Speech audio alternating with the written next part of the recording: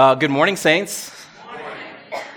My name is Jake, and I volunteered to give the word today. While the Pichette family they're actually on vacation enjoying the wonderful weather in California. Yeah, that's pretty nice, right? So this morning we're going to be in John chapter 15. So if you want to turn to your Bibles, or if you have a device, open to John chapter 15. I'm actually going to read verses 1 through 17. It's a lot of verses, so just kind of bear with me. I'm going to read it, and then we'll pray, and then I'll kind of get into it. So this is from the NIV. I am the true vine, and my Father is the gardener. He cuts off every branch in me that bears no fruit, while every branch that does bear fruit he prunes so that it will be even more fruitful. You are already clean because of the word I have spoken to you. Remain in me as I also remain in you. No branch can bear fruit by itself. It must be in the vine. Neither can you bear fruit unless you remain in me. I am the vine, you are the branches. If you remain in me and I in you, you will bear much fruit. Apart from me, you can do nothing. If you do not remain in me, you are like a branch that is thrown away and withers. Such branches are picked up, thrown into the fire, and burned. If you remain in me and my words remain in you, ask whatever you wish, and it will be done for you.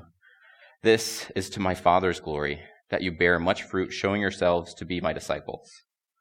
As the Father has loved me, so have I loved you. Now remain in my love. If you keep my commands, you will remain in my love, just as I have kept my Father's commands and remain in his love. I have told you this so that my joy may be in you, and that your joy may be complete. My command is this: love each other as I have loved you. Greater love has no one than this, to lay down one's life for one's friends. You are my friends if you do what I command. I no longer call you servants, because a servant does not know his master's business. Instead, I have called you friends, for everything I learned from my Father I have made known to you. You did not choose me, but I chose you and appointed you so that you might go and bear fruit, fruit that will last, and so that whatever you ask in my name, the Father will give you. This is my command: love each other. God, I thank you. I thank you for your mercy that is fresh every morning. I thank you for your grace. And I thank you for who you are and your character. I ask today as I speak that you keep me focused, on point, and you keep my words simple and clear, and that you open the hearts that are in this room. You give them ears to hear and eyes to see what you are calling them to be. And in Jesus' name, amen.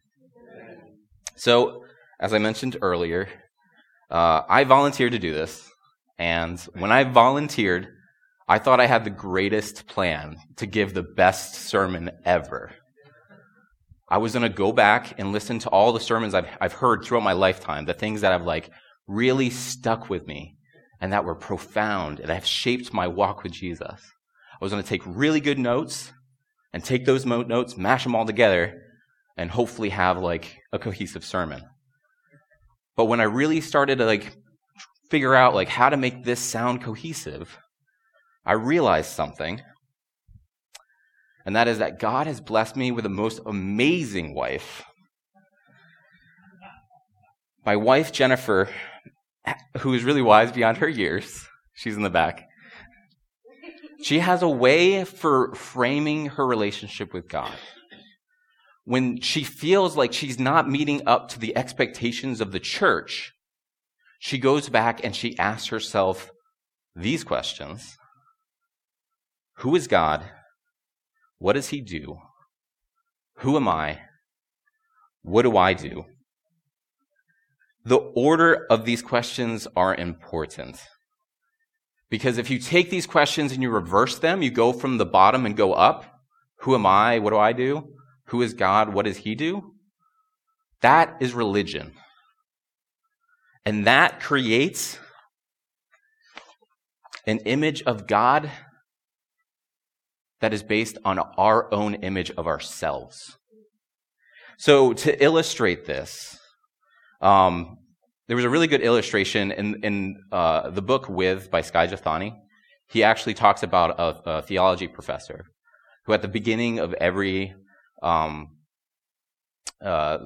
semester, he will pass out a series of questions and asks the students questions about what they think Jesus is like.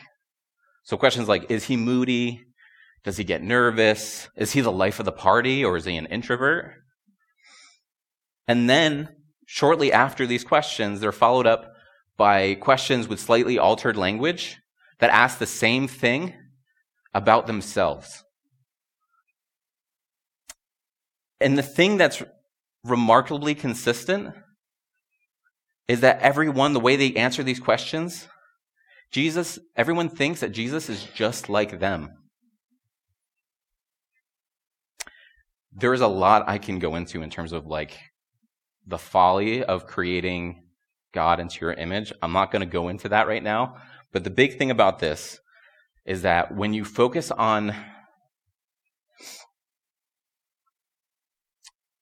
when you're focusing on output, when you're focusing on who you are and what you do, you will make God into your own image.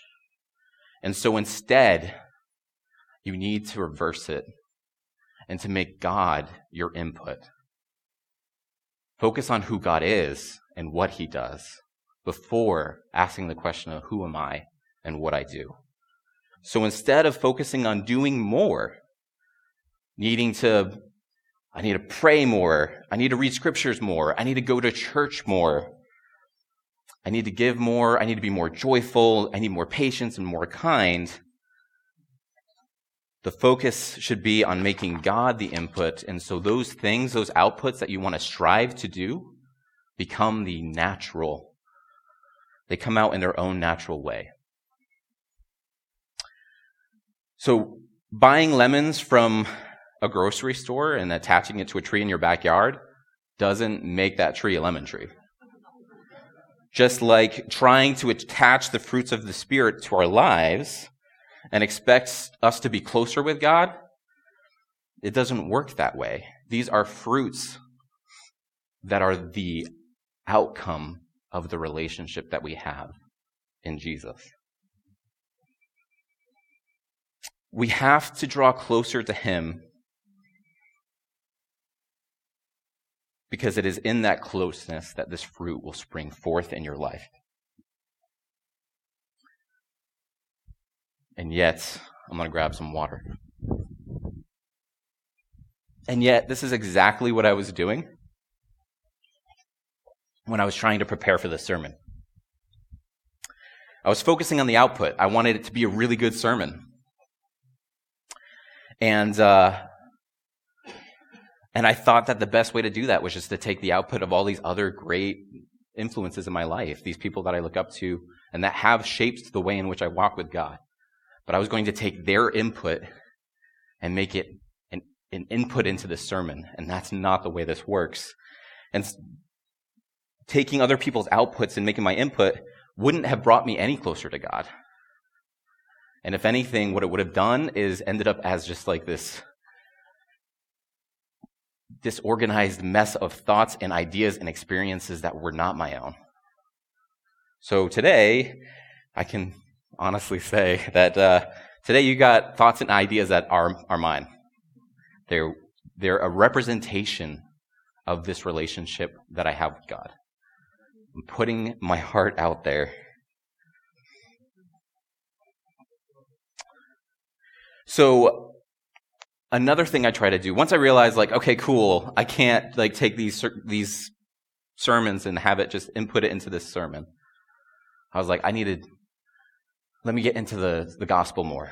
And so I was like, I'm going to listen to all the gospels, every single thing that Jesus said. I'm going to go back and listen to it, and I'll make that my sermon. And so I realized that as I'm listening to the things that Jesus is saying in these gospels, I have this bad habit of focusing on what he's saying and like how I should be responding, what I should be doing. So like an example in Matthew chapter 15 or chapter 5, verse 16, when he says, "In the same way, let your light shine before others, that they may see your good deeds and glorify your Father in heaven." I'm thinking like, how can I make my light, how can I get my light to shine? How can I make others see these good deeds that I'm doing for God's glory?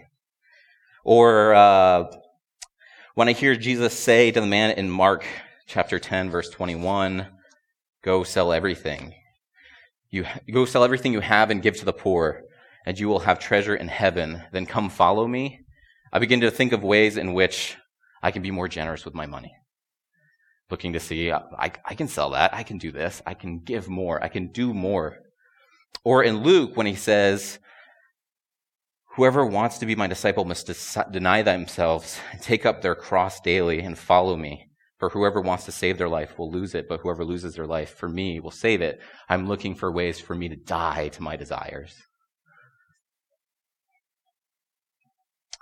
But by doing all of this, by focusing on doing in response to what Jesus is saying in the Gospels, I am missing out. Because what I'm doing is I'm making these Gospels about me and who I am and what I can be doing more. And I'm totally missing out what God is doing. I'm missing out on who God is. I'm missing out on the fact that we worship a God who has this infinite power, and yet he uses it to reach across the chasm of sin and be in relationship with us, his creation that he loves. God loves his creation. I think we have a hard time with Genesis when we boil Genesis down to just like a scientific account of the creation of everything.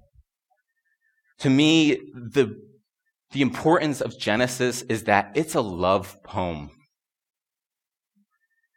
It shows us how much he loves us. God created the universe and he spoke all of these things into being, and yet he forms us with his hands from dust.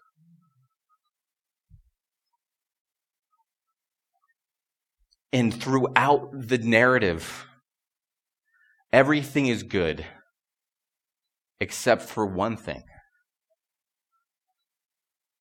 Adam is alone. God was alone.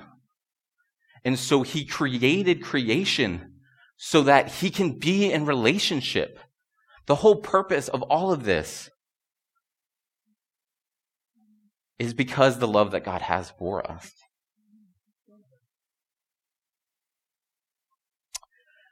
So Genesis, I believe, is about showing the heart of God and who he is. And now when I go back and I take a look at John 15, what I just talked about, and it talks about abiding in Jesus and being attached to him, part of the vine. Instead of looking for things to do, instead of being concerned about not being I don't want to be the branch that's cast away. Instead of focusing on those things and focus on what God, like who God is. I ask the questions of who God is and what he does. This is what I see. I see Jesus preparing his disciples for what is about to happen. He's setting the stage for a new way to be human. He's setting the stage for a new way to be human, and what Jesus is about to unlock through the work of the cross. I see this because I focus on the word, in the NIV, the word is remain. But in the ESV, the word is abide. I focus on the word abide. And the reason why I think abide over remain is significant is because the word in Greek that's used here, that's the word in Greek. I don't know Greek. I can't say that word. But the meaning of that word is beyond just it's beyond just like making a home in Christ. It's beyond just abiding in Jesus. What that word means is, it's about a shared life, a joined life, a it's about like an inhabitation of us and the Father together. I think John kind of explains this pretty well in Galatians chapter 2, verse 20, when he says, I have been crucified with Christ, and I no longer live, but Christ lives in me. The life I now live in the body, I live by faith in the Son of God who loved me and gave himself for me. So, if there's one thing I want you guys to walk away with today, it's this. If we focus on God's love as much as we focus on doing, we will see the change that we want to see in our lives. There's a quote from David Benner who describes love in this way. God is head over heels in love with you. God is simply giddy about you. He just can't help loving you. And he loves you deeply, recklessly, and extravagantly, just as you are. God knows you are a sinner, but your sins do not surprise him, nor do they reduce in the slightest his love for you.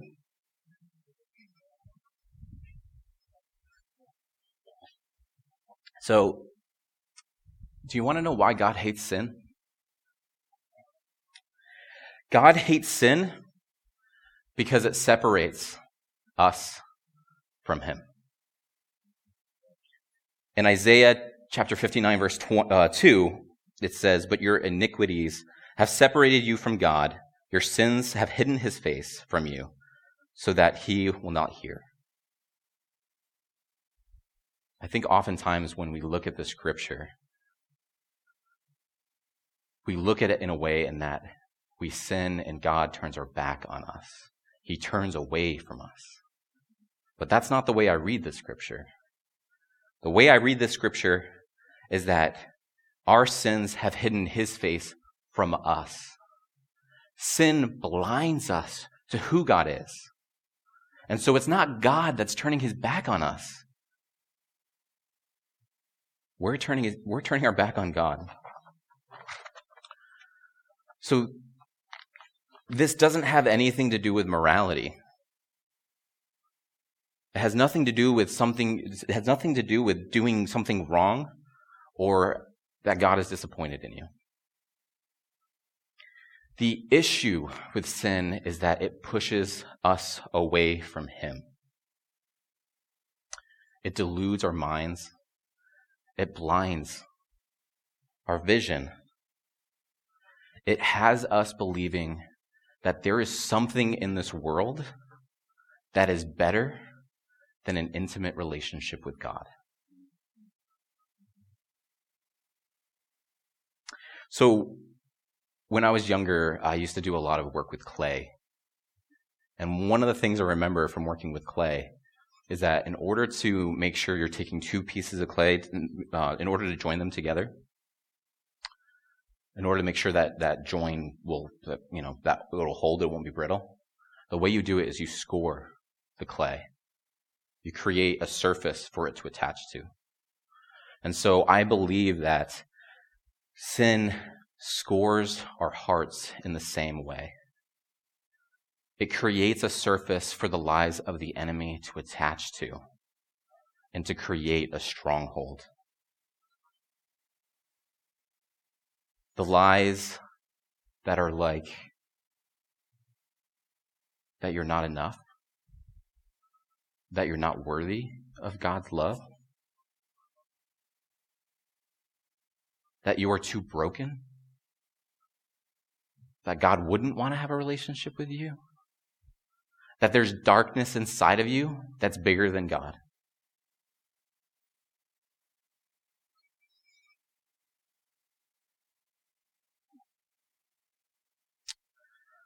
So when Paul talks about being crucified with Christ, and Jesus is talking about abiding in him,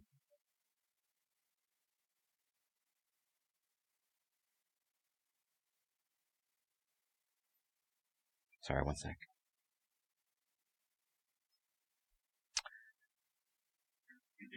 So when Paul talks about being crucified with Christ and Jesus talks about abiding in him, what they're talking about is changing the way in which we relate to God.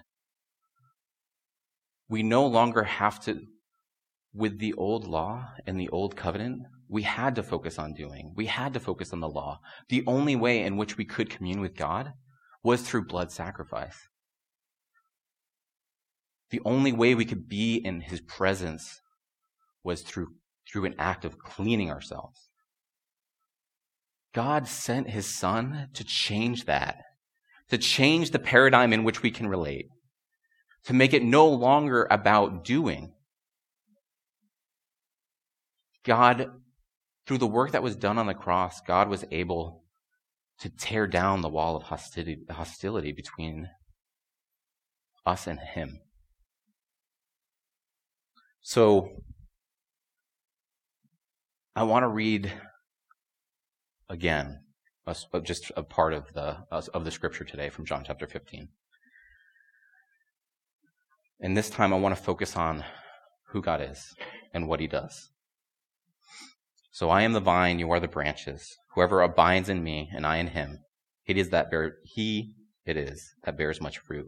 For apart from me you can do nothing. This is all about pointing your feet towards Jesus. This is all about entering into relationship with Jesus. And so the list of things that I gave, of things that we need to do more prayer, more Bible reading. Instead of focusing on more prayer for the sake of making yourself feel like a good Christian, focus on prayer as a way to connect with God. Focus on prayer as a way to learn about who God is. When it comes to reading Scripture, don't read Scripture to make yourself feel better. Don't read Scripture looking for things to do or ways in which you can fix your life.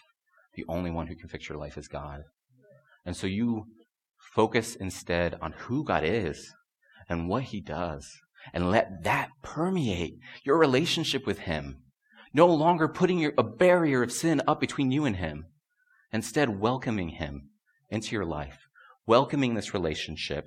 When we talk about community, and we think community is so important here at this church, the reason why we're talking about community and the reason why it's important is not to do with accountability. It's not to hold ourselves accountable. What it is that it is through relationship that we can see who God is, not only with us and the Father, but also with us and everyone else, other people. You see who God is by interacting with his people.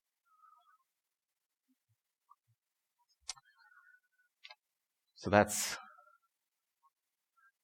pretty much it for me right now. But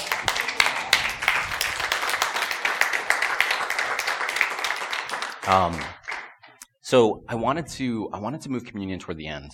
And the reason why is because, to me, what I'm talking about being in relationship with God and the practice that we do every Sunday, they're related. These sacraments that we use, the bread representing the body, the juice representing his blood, these are physical representations of the work that God has done. It is a representation of his love that he has for us, and it's an invitation for us to continue to stay in his presence and who he is. There may be people in this room who aren't quite sure their status with God. They may have been coming here and hearing a lot about God and being like, this is really interesting, but I don't quite know. What I want to invite those people, that if you're in that spot and you're unsure of where you stand, let this communion be your first steps towards Jesus. Let this communion be the start of that relationship that he is wanting to have with us so desperately. And I ask that if you did decide to make that step today, pointing your feet towards Jesus, then tell somebody. Talk to one of the elders, the leadership, someone at the welcome desk. Let somebody know. And so with that, I'm going to ask the ushers to come forward to pass out the sacraments. And I'm going to pray. God, I thank you. I thank you for your character. And I thank you for your love that is so deep that you'll go to no ends to be in relationship with us. You will love us that much. And I thank you that you were willing to separate the communion that you had with your Son and send him here on earth so that he can die and that he can be the covering for our sins, so that no longer do we have to work at being closer to you, a work that is impossible for us to do. That you sent the perfect sacrifice to die and to cleanse us of our sins. Not just the sins of the now, but also the sins of the future. We have already been forgiven by the work that was done on the cross. And in Jesus' name, amen.